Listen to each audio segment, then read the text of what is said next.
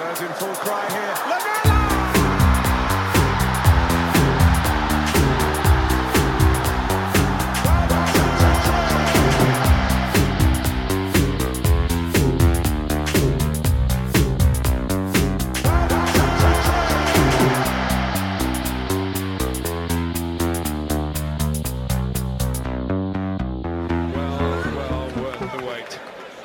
Welcome, listeners, to The Extra Inch. My name's Windy, and I'm joined by my sidekick and best friend, Bardi. Hello, Bardi. Hello, Windy. And it's just the two of us. Does it feel lonely without Nathan? Just the two of us, Windy. It's quite nice. Yeah, it makes a nice change. I feel like this is going to be quite a short, succinct podcast. Just, I don't know, not a great deal to talk about, but no sort of Nathan rambles about players not being positions or I don't know, the state of English football under capitalism. Just two blokes who want to have a little chat about transfer targets and then move on with their lives. Some proper football talk. That's what it's going to be today. None of this tactics nonsense. It's going to be proper your dad comments and everything else. I'm going to have to. That's made me realise I'm going to have to try and carry the can for tactics and analytics. That's going to be a struggle. Have you not heard that I now step into tactical analysis? That's kind of what I do now.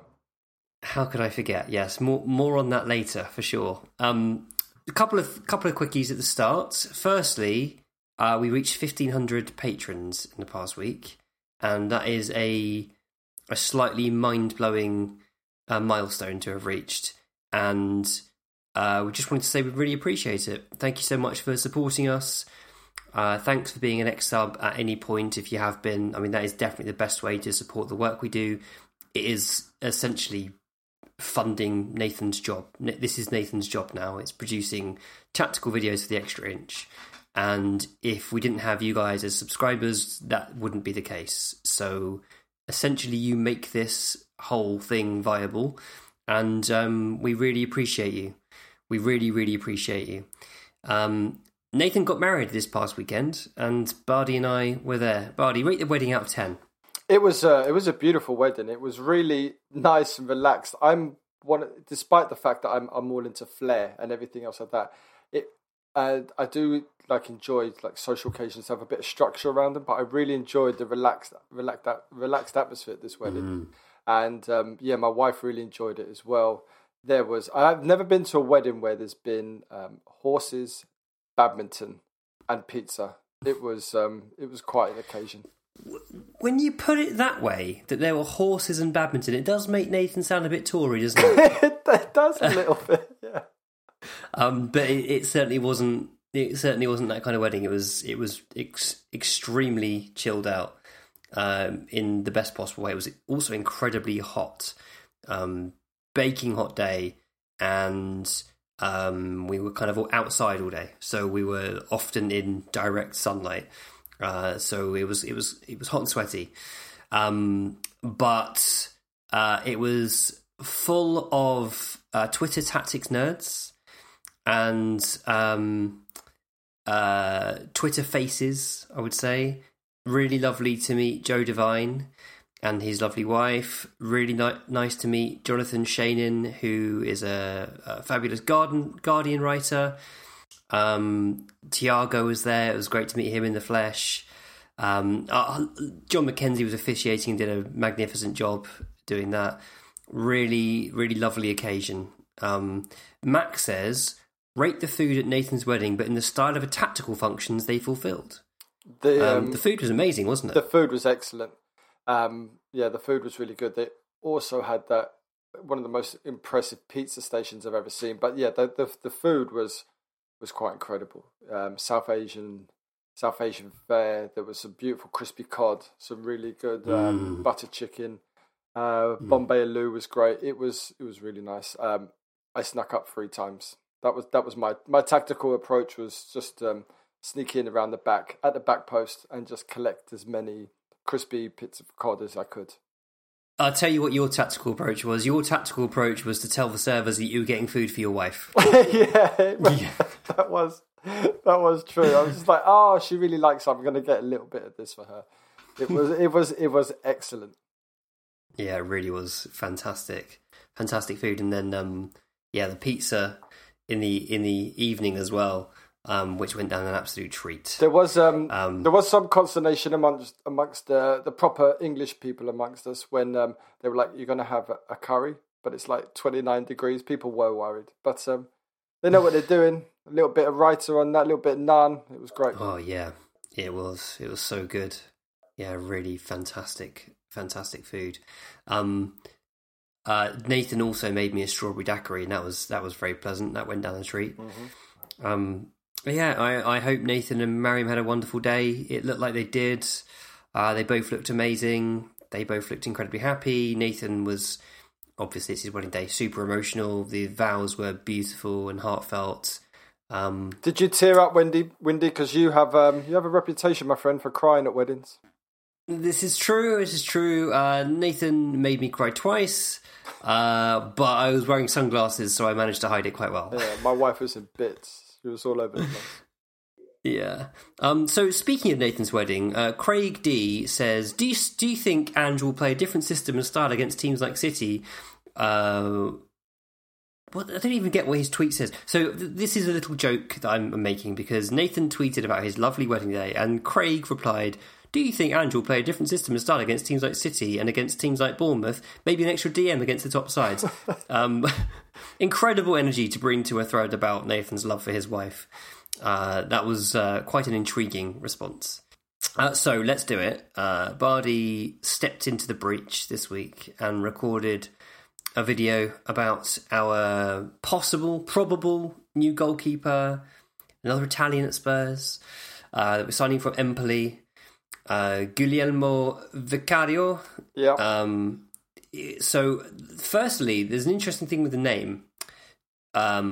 People are calling him Guglielmo, obviously. Of course. I actually work with an Italian who has the same forename, and he does pronounce all the letters. Okay. So how does he pronounce it? So he pronounces it Guglielmo. Guglielmo. But he says Googly, which I was very surprised about. I was ready to call him Guglielmo, but no, he pronounces letters. So I don't know, maybe there's multiple ways of pronouncing it depending on the region. Is he like me? Is he kind of fake Italian? No, he is a full-on Italian stallion. He's proper. He's from the boot. He's not like me, born here. Okay. Yeah, indeed.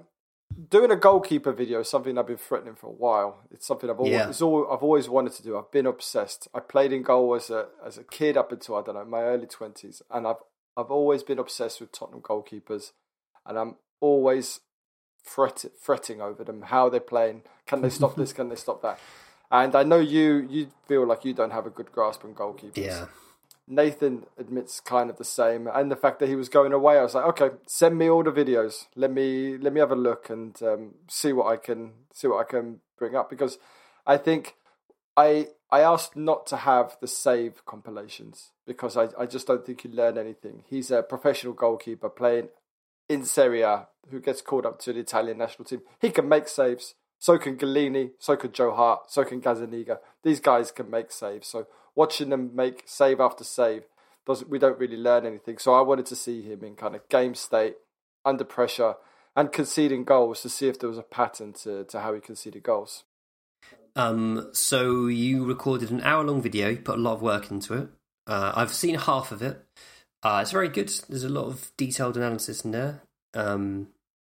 What's the response been?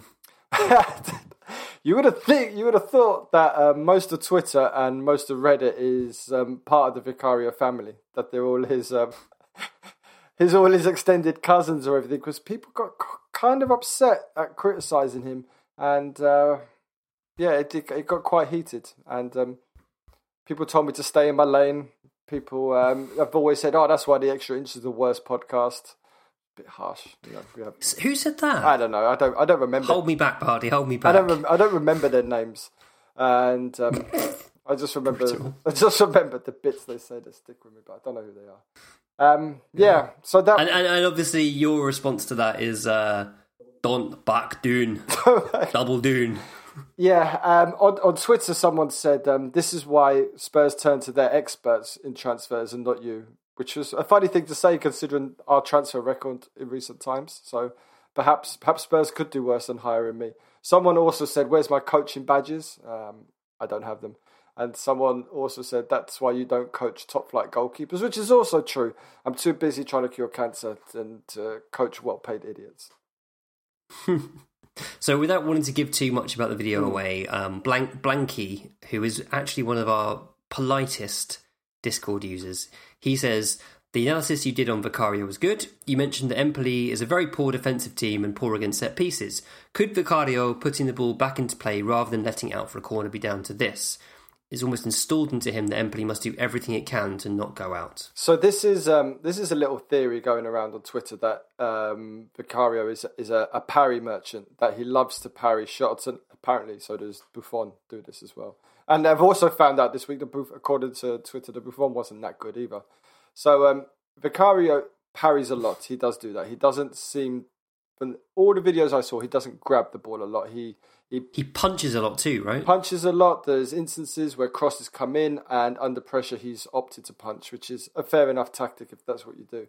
But I don't think any goalkeeper would purposely parry back into danger rather than parry away from a corner. Because no matter how bad Brescia are at corners, which they are awful, I still think the likelihood of conceding the goal from it being parried to the side or behind is less than it being parried back into open play.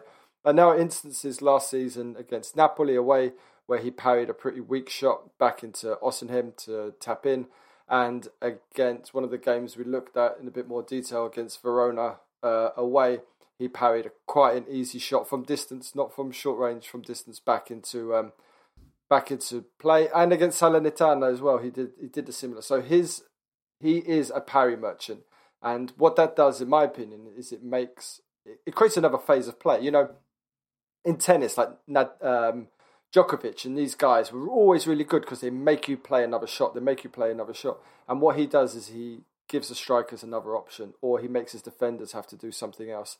And that is a problem, especially if your defenders are as bad as Brescia's and as slow on the turn.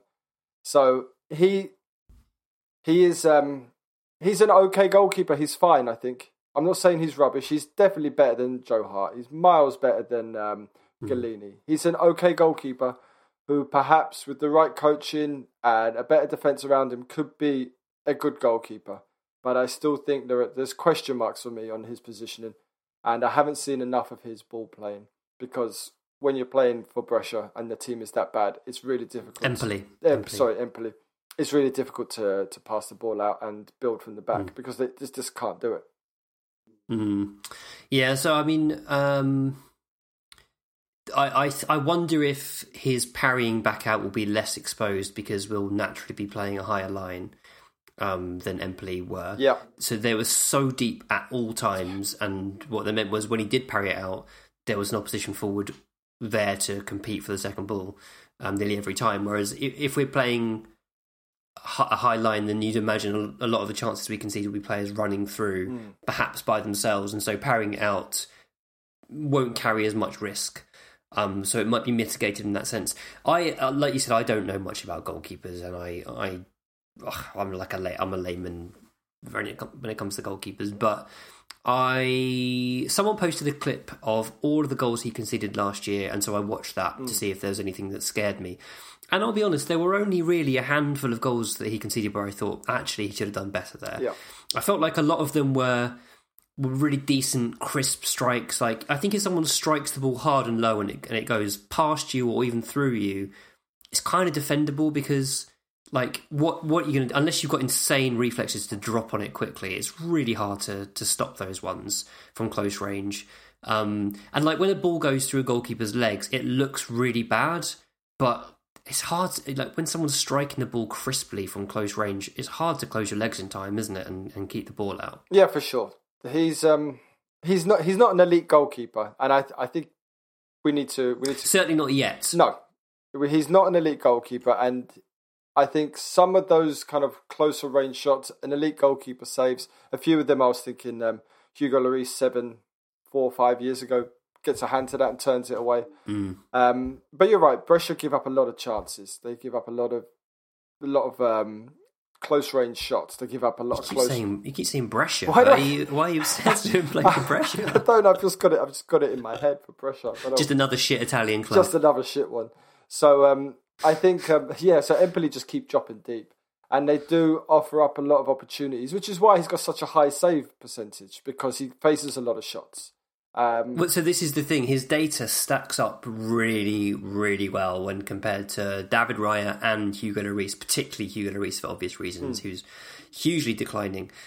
So when you look at the data mapped onto one of those players, Vicario looks fantastic, absolutely fantastic. And some Italian football writers and podcasters are suggesting that he is a player just about to become elite. He's on the cusp of becoming a great goalkeeper, and that if he didn't go to Spurs this summer, then some of the really big Italian clubs would be sniffing around, and he would surely get a move, because they're saying, he was one of the top performing Italian goalkeepers in Serie A last season. He's in the Italy squad.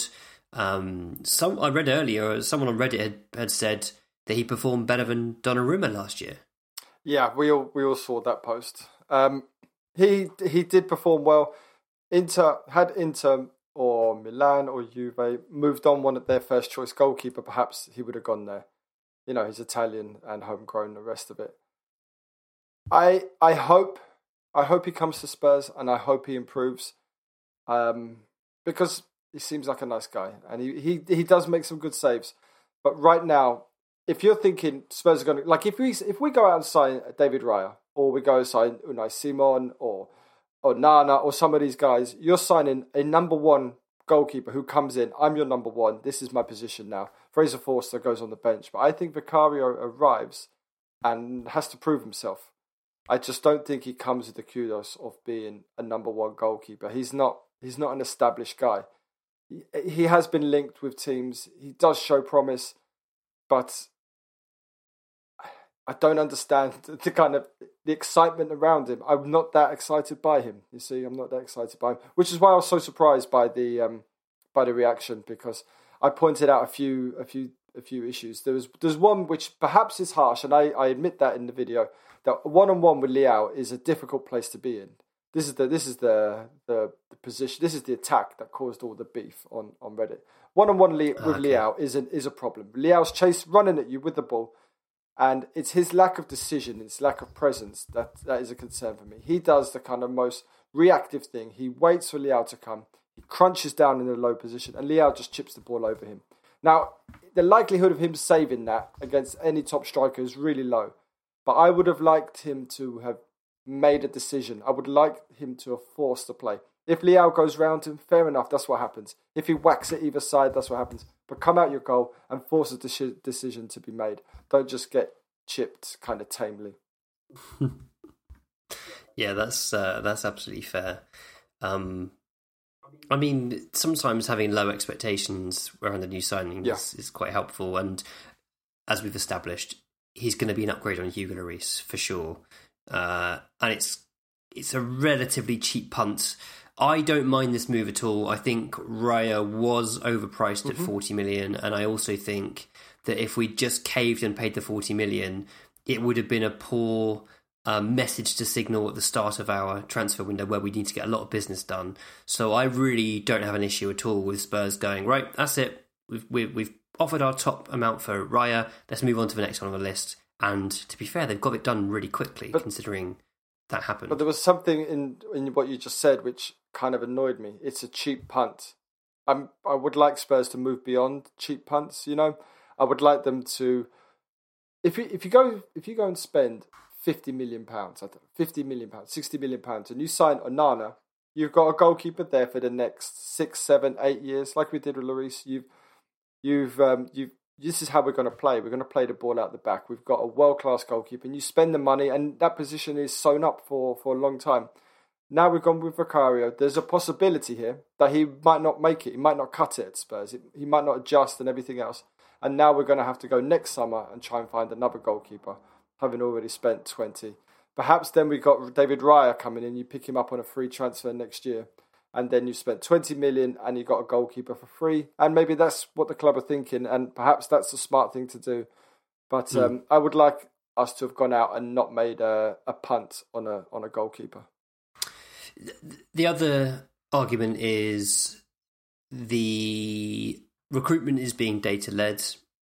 The data guys have seen something in this goalkeeper that they think has led to him being undervalued by the market. They think they've got a little gem here who's under the radar. Maybe they've seen something that we haven't, and they think this guy's going to be seriously good. They followed it up with scouting, they followed it up with watching video, and they like what they see. They think the downsides can be mitigated by the team structure. So, I don't know.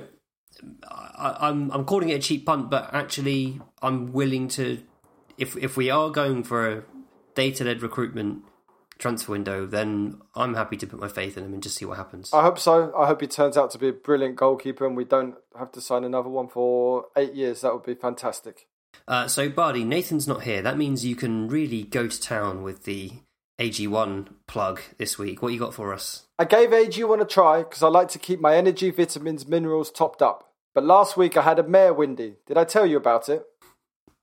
I think so. Was it goalkeeper scouting related? No, my friend. I ran out of AG1. A bit like Vicario, took my eye off the ball, and the fact that I was running out of AG1 sailed over my head. I needed a re-up, but I hadn't sorted out my subscription model. What followed was a week of no AG1, and it felt weird. I was lethargic. I wasn't sleeping well, and I was missing my morning vigorous shake of the good stuff. Thankfully, I'm restocked again, and already I feel more like myself. I'm ready to back Spurs, back my manager, and my near-post obsessed flappy keeper. We're in this together. Water, AG1, vitamin D, and my goalkeeper Vicario. Lovely stuff. AG1 is a foundational nutrition supplement that delivers comprehensive nutrients to support whole body health. Science-driven formulation of vitamins, probiotics, and whole food source nutrients. If a comprehensive solution is what you need from your supplement routine, then try AG1 and get a free 1-year supply of vitamin D and 5 free AG1 travel packs with your first purchase.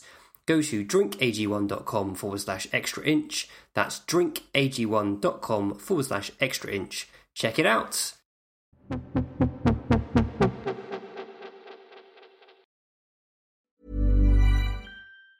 Planning for your next trip? Elevate your travel style with Quince. Quince has all the jet-setting essentials you'll want for your next getaway, like European linen, premium luggage options, buttery soft Italian leather bags, and so much more. And it's all priced at 50 to 80% less than similar brands. Plus, Quince only works with factories that use safe and ethical manufacturing practices. Pack your bags with high-quality essentials you'll be wearing for vacations to come with Quince. Go to quince.com/trip for free shipping and 365-day returns.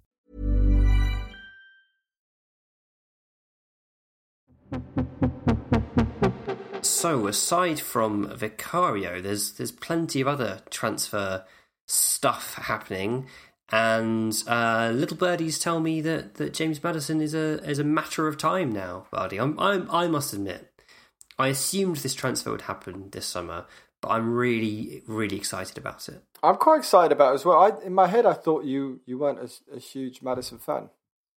Oh no, I'm all for this one. I feel like it was the most obvious transfer of all time. It just seems to fit. Like Maddison to Spurs just seems to work, and to me has done for a number of years. But we've been stripped of a lot of our flair players, and Maddison is a real classy, elegant player. Scores goals, creates chances, lovely passing, fantastic set pieces, plays with a swagger, and I really feel like we've missed that at Spurs. I feel like maybe since Dele in his pomp or Eriksen in his pomp, we've not had a player quite like that. And it's going to be really nice to have someone in our midfield just making things tick. Do you think the fact that he's not a dribbler, or he's not going to break the press with passing, is that going to cause a problem for us? Because he's very much a passing boy, yeah? He is, but he can dribble. He can carry the ball. I mean, it's not what he's known for. He's known for his creative passing for sure. But he definitely can. He can carry the ball.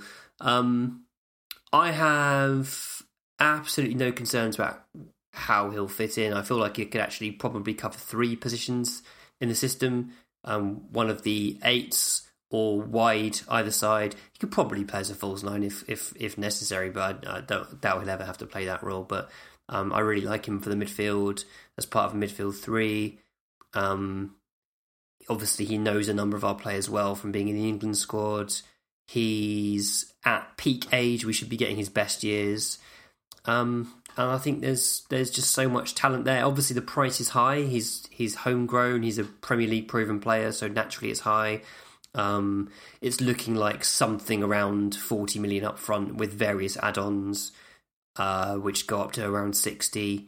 I'm sure Spurs will probably pay it in multiple instalments as per usual. But I get, that's what good players cost, right? Yeah, I like this. In an awful Leicester team, he was still able to put up good numbers, good assists, good goals. Then this makes sense. I'm looking forward to someone who can really whack a ball from distance, someone who can whip across as well, take a good corner and a free kick. This is nice. You're right. It makes a lot of sense, which is a nice thing to have. Plus, it's quite exciting at the moment. Spurs, the transfer, we're in that kind of nice transfer area where it's not too close to the start of the season, so no one's really panicking. And it's still early on enough that there's enough little rumours going around and all the wannabe ITKs are doing their business. It's nice. Yeah, absolutely. The centre-back speculation is really starting to hot up now as well. The rumours broke last week that we were looking at Tapsoba. Everyone's got very excited about that, and then it quietened down a bit, and suddenly today it's ramped back up again. That seems like something we're actively pursuing this week. Obviously, like, incredibly talented on the ball. Like, he's so calm in possession. To the extent where he doesn't really look like a centre-back when he's on the ball because he's so good. But also, like, really competent defender. There are some question marks over his aerial ability, I think. Nathan thinks that the data isn't fair in that respect, that he's actually better in the air than the data suggests. Other people I've seen say that actually that is one area in which he's lacking, but really quality, elegant footballer, can play right or left, can play cat or dog.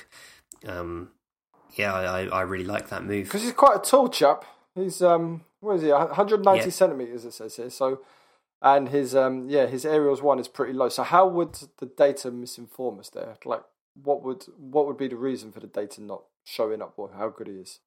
I can only think it's something to do with his play style, rather that he, some defenders like almost let strikers win the ball because they know they'll win the second. They know the team will win the second ball. I'm wondering if he's like deliberately allowing that to happen. Okay. Nathan will know more because he'll have watched more tape of his aerial duels to see what happens next. But that's the only thing I can think of off the top of my head.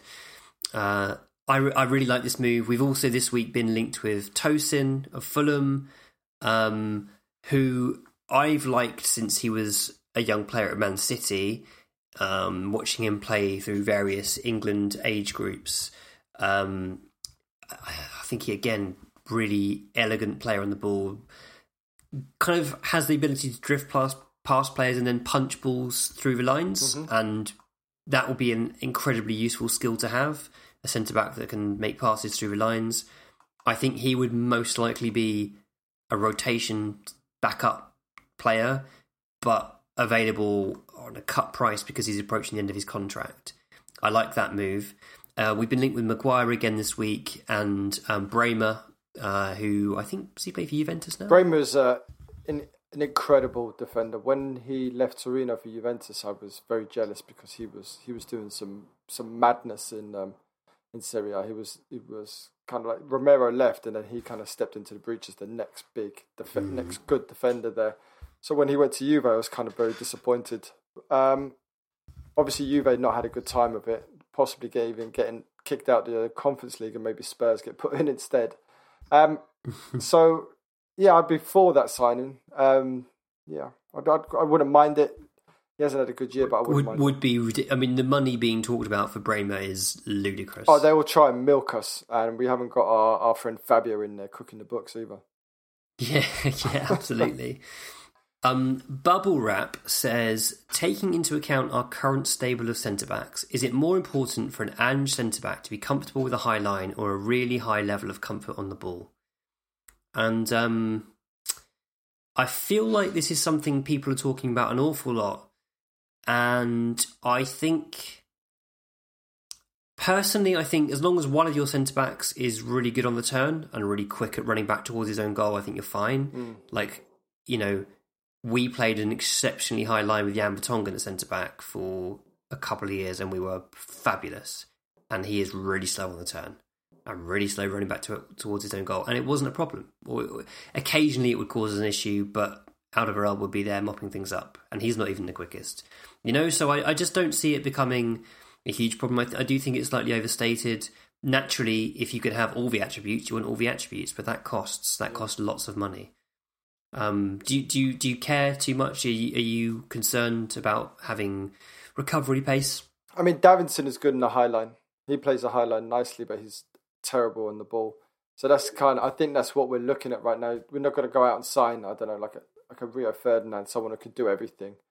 So I think there needs to be comfort on the ball. I think right now is more important than being able to turn and run backwards.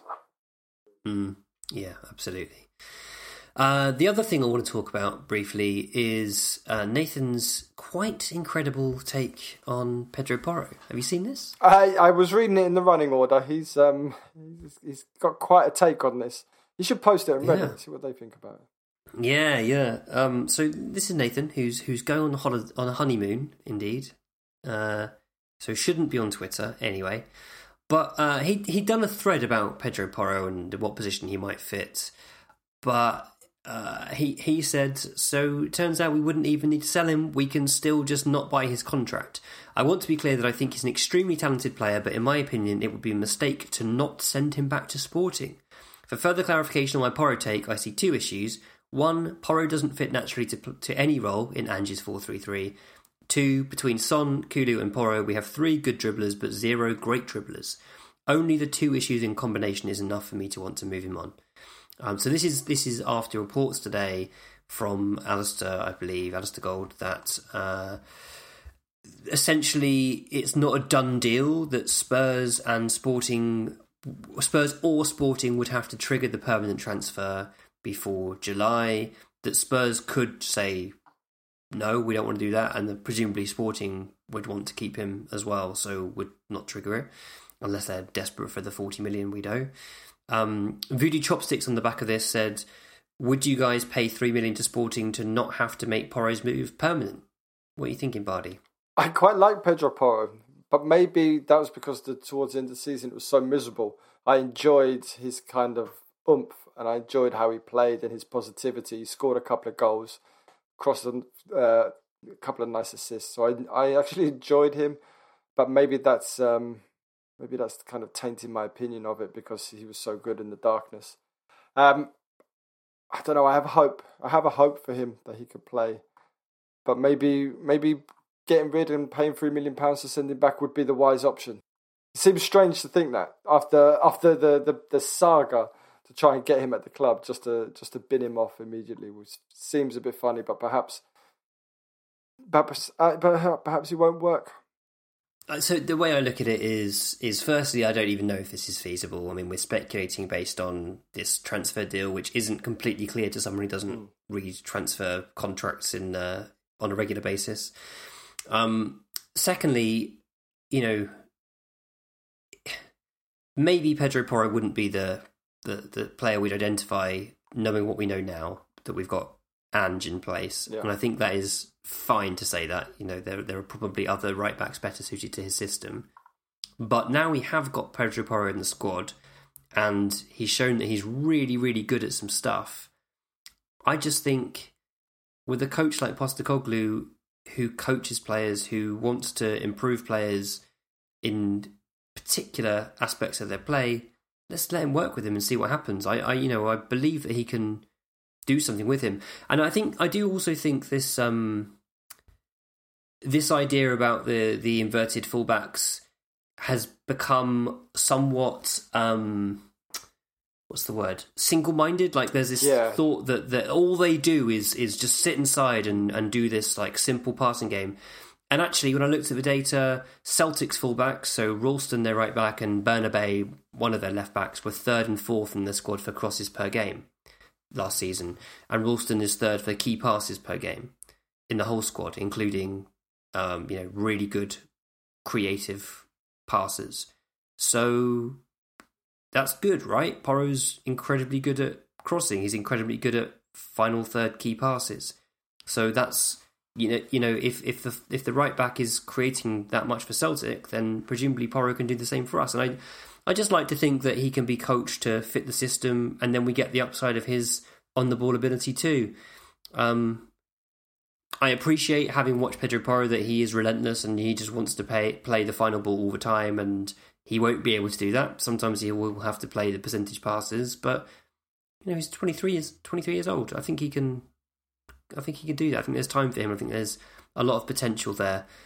So I would absolutely not pay 3 million to Sporting to cancel that move. I would pay the 40 million, trigger it instantly, keep him, see what happens with Ange, and if it doesn't work out next summer, then sell him probably for the same amount we paid for him, because he's really, really good. Fine, you won me over. Keep the 3 million, get Pedro in. I mean, the other thing is, he's really good fun. We don't have many players who are as fun as Pedro Porro. He's great to watch, really lifts the crowd. He sets the tempo on the pitch. We don't have many players that do that. That's really helpful. And I really enjoy watching him. I think he's exceptionally creative, and that's going to be a useful thing. Great. So let's do one more, and then we'll sign off. So this is from Dave Cash. He says, with the news that Greta Steinsson is leaving, what does that say about the structure Paratici put in place? I seem to remember there being reporting that there was friction between Steinsson and Gabbanini. So do you think this is just a power struggle, or are we planning further restructuring of the scouting and recruitment? And from what we know about Munn, doesn't it seem odd for him to take on Steinsson's duties? I mean, I'd certainly would start by saying it doesn't seem that odd for Munn to take on Steinsson's duties, because that's common in organisations when someone leaves, that the person senior to them picks up tasks, even if they're not specialists in those tasks, until the next person is in place. So I think that's probably fine, and I don't think that's concerning. I don't know, man. I think it's natural that the guy that Paratici brought in has now left because Paratici's left. Maybe there are too many cooks. Let's see what Scott Munn wants to do. He has run administrative structures for several clubs, and that seems to be his strength. He will know what structures work at football clubs. Let's give him a chance to make it work at Spurs. So Gabbanini's gone. That's it. He's done. No, Gabbanini's still at Spurs and is getting rave reviews. Oh, okay. Yeah. But apparently he's a big character himself. Mm-hmm. A bit of a Marmite character. Okay. And maybe Steinsson, who's also supposedly a big character, didn't necessarily see eye to eye from some of the reports with Gabbanini. Yeah. And obviously Gabbanini seems to be doing really well, so the one to make way perhaps is Steinsson. Maybe it's as simple as that, personality clash. But I do think more likely that he's Paratici's guy. Paratici's gone, so his guy's gone too. Yeah, get him out. And I don't think there's a big drama there. Get him out. Keep. I like Gabbanini. I just like his name. Keep him in charge. I did think, because I was sure the other day there was Ali G was talking about him, bigging him up. So I was like, okay, then it's good now. I thought you said he'd gone. So Steinsson out, Gabbanini in. Good. More Italians. Italian goalkeeper. More Italians. Just don't put them in like positions of too much power, because then they'll just lose their mind and start swearing at everybody. So let's just keep them on the second rung. Is that advice that I should take about you, buddy? Yeah, what did I do? I just let them row. That's what they're doing. So I'm just rowing with you. You tell me where to push the boat, and I'll push it. Yeah, lovely stuff. So this podcast will have been produced by our guest producer, Jeff Nellison. So thank you very much to Jeff for stepping in, with Nathan being away on honeymoon. There'll be one more pod produced by Jeff, and we hope to have Chris Summersell with us next week, which will be nice. A second tactics guy. Who was also at the wedding. Data nerd. Who was also at the wedding. Lovely. You didn't mention him. I didn't know. I mean, I take Chris for granted. I'm so used to seeing him, and he's such a lovely man. I really enjoy his company. It was great to see Chris and give him a hug. Normally I'm looking at him across the screen like this when we're recording straight off the training ground. But yeah, lovely to see him on the flesh. So we'll be back with Chris next week. And apologies if this pod is late this week. That is nothing to do with Nathan or Jeff or Bardi. It's all me. I've been on a away day at work, and we're recording it at 9 o'clock at night, much later than usual. So that's why this is late. You have been listening to The Extra Inch with me, Windy, my sidekick and best friend Bardi, and our tactics guy, Nathan A. Clark. If you like this, there's plenty more at patreon.com/The Extra Inch. Production is by Nathan A. Clark. Our logo, artwork and website are designed by Trayton Miller. Our music is by David Lindmer. You can find him on Instagram at David Lindmer. Do check him out, he's great. Follow us on Twitter and Facebook at The Extra Inch. Email us at podcast@theextrainch.co.uk. Subscribe, leave us a rating and a review. And most importantly, be sure to tell all of your Spurs friends. Shout out to the ex-subs, we love every single last one of you. And of course, come on you Spurs.